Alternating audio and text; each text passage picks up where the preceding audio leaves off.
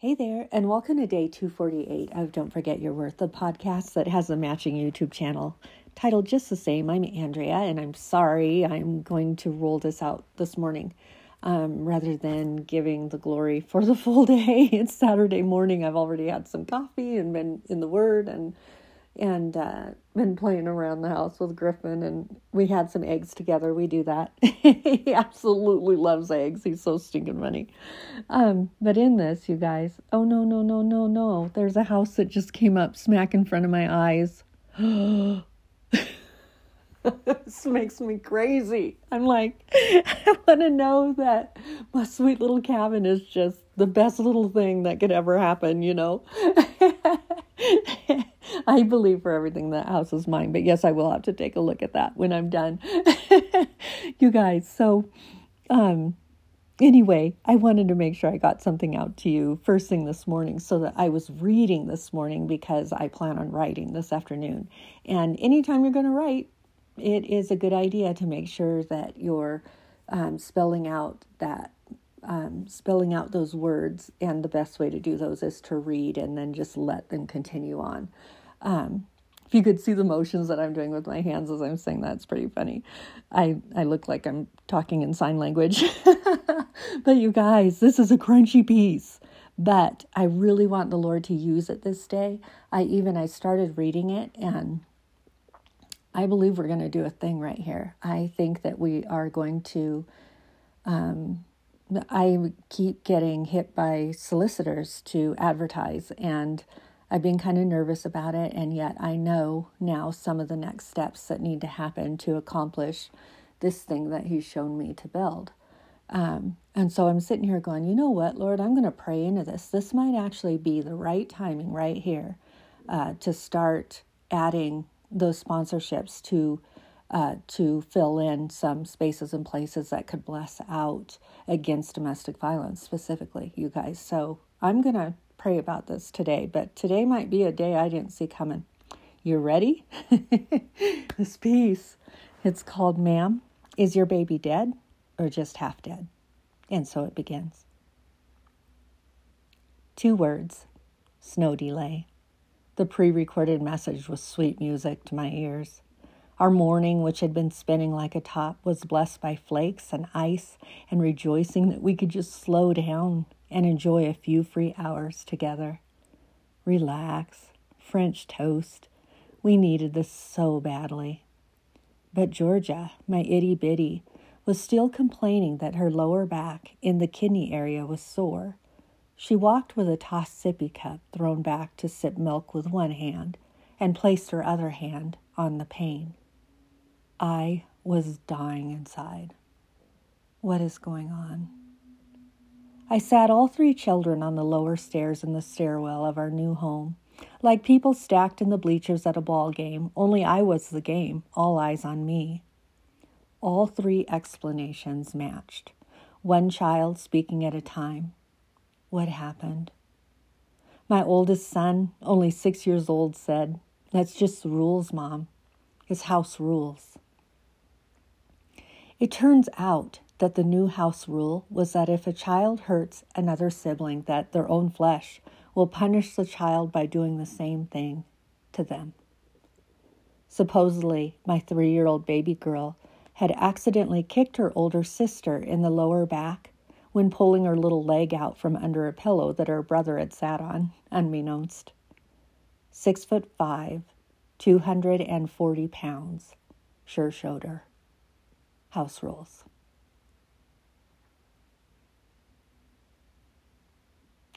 Once my older 2 were at school and I had phoned the pediatrician, I made the tough call. New to Oregon, I had to sift through the blue government pages in the thick phone book looking for my call to be directed to the correct care, finding just an answering machine left at the end of an extra long beep. Say something, Andrea. Speak. A man called me back, listened, and said he was sorry before telling me the most alarming words. In the state of Oregon, this is in italics, you guys. In the state of Oregon, a parent can hit a child anywhere on their body as many times and as hard and as often as they like, as long as they do not leave a physical mark or bruise. End of italics. The key words, they cannot leave a marking. In the head? Yep. In the groin? Yep. Anywhere. As hard and as often as they want. The psychiatrist from the psychiatric ward that diagnosed big concerns in our life called me back immediately as I was walking the same strip of yellow curbing at the park while the children played, back and forth, like a bird on a wire, listening and balancing. Andrea, the attorneys can't help you. Doctors can't help you. All of the agencies that you would think are there to help you, they can't help. Not one. They will want to help, Andrea, but ultimately they can't. There is a much greater defense in place to protect the guilty party. So there just is nothing that I can do? In my 27 years, the only thing that I have ever seen help when it comes to preventative care is the church and the mental patient's immediate family, period, he said. Preventative care? Yes. What do you mean, preventative care? What I mean is that the courts and the agencies and the doctors can only help you if a child is dead or half dead. They don't care about what could happen, thus, quote, preventative, or that somebody got out of hand while they were a little angry. They care about what has happened that is so extreme that the child is either dead or half dead. That is when they listen, dead or half dead. Half dead. Yes, dead or half dead, they will then consider a hearing. These children count on me to keep them safe. I cannot even figure out how to keep them safe.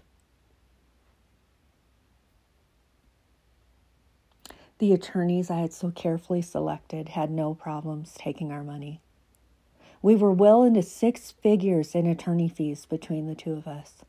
They could see it sitting in escrow. They knew our digits, and it didn't bother them one bit that me and the children and their educations and their braces and their first cars were going to need it. We needed to fight this thing from every angle we could think of.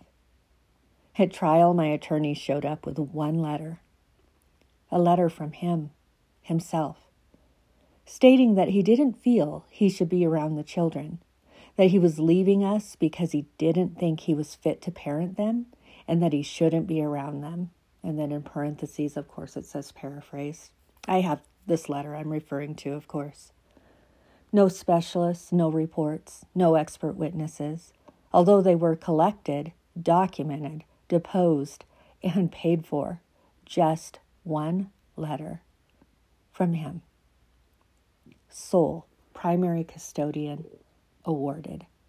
Praise Jesus right now. Why didn't they tell me that was all that they needed in the first place? Years of pretrial to land in a puddle of his own words on one piece of paper? It's over? Why, not at all. Andrea, he will be fighting you until his last breath. Just watch. Years in, I was exhausted. It is time to let Father God fight and protect from here. He has got this one.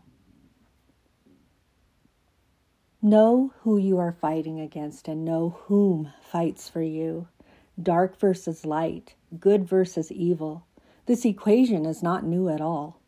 There is a spirit inside each person. I remember the day that Father God, quote, said, look closely at their eyes. I was walking into the post office, quote, of all spiritual places, looking carefully into the eyes of the oncomers as I knew they would be his living examples to me at that moment. His point.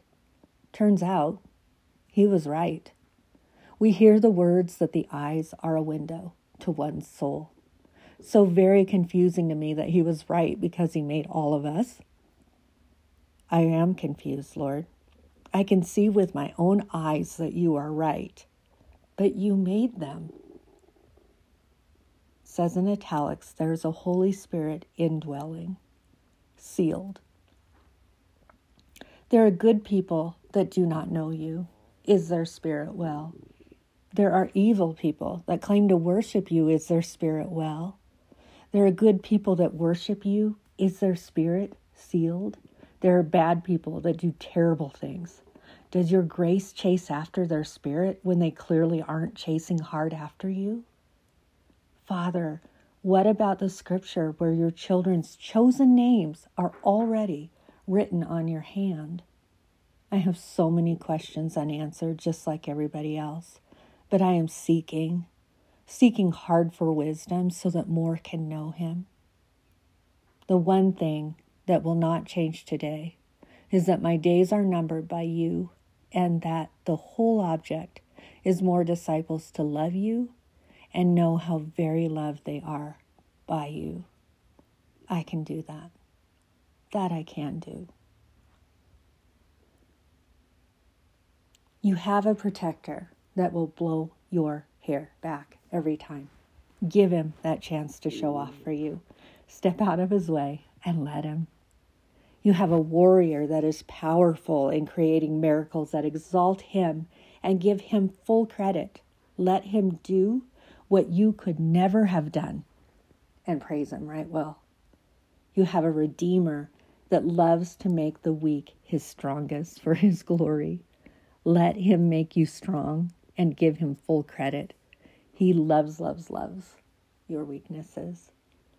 You have a Father that loves you when the earth screams out that you are simply not even close to enough.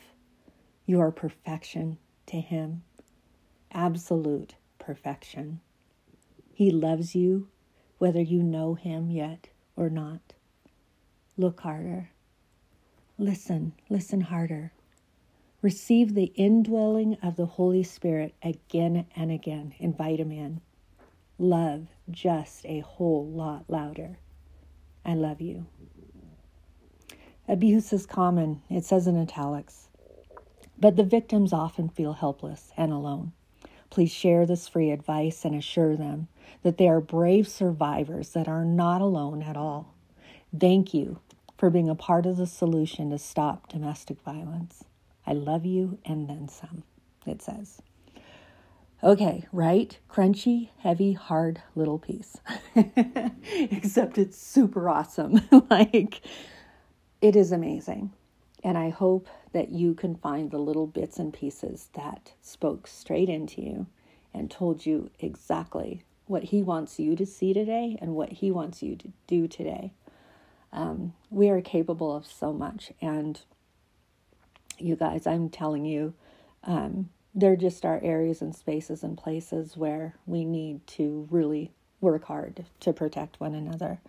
And please do what you can to support and believe and listen to women when they tell you that their family is in harm. The church, I will say right off the bat, has not done a very good job of this. And so we, as the living church, loving outside of the doors, our only job is to love.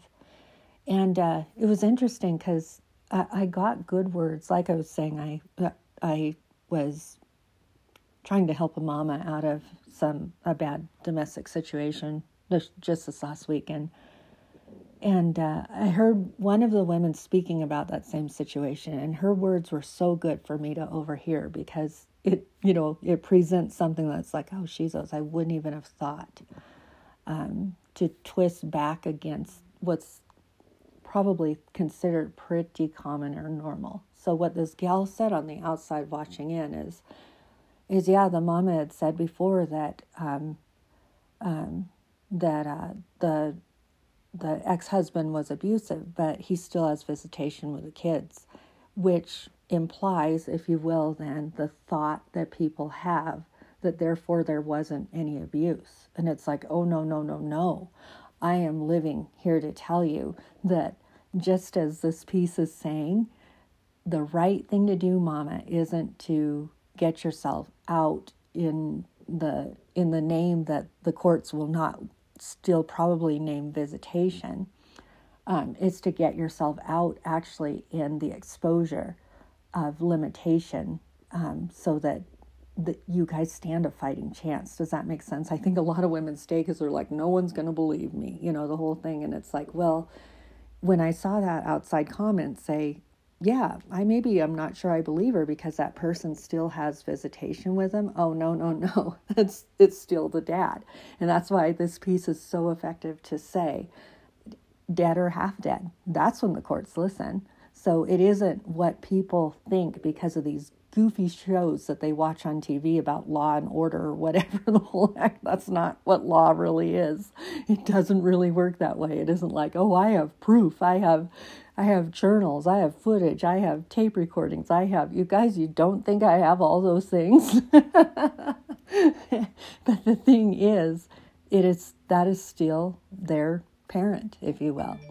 And so until people can really get past that false thinking, reporting domestic violence then is still going to have this big stigma over it that keeps these people quiet.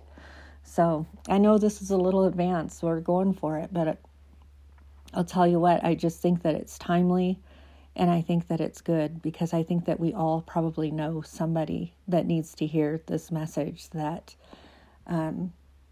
there really is a battle at hand, and not every spirit, as we're saying, is on assignment for the Lord, right? Clearly, when the enemy can take over minds, we're in big trouble. So we need to do what we can to make sure that we are protecting his innocent sheep very well.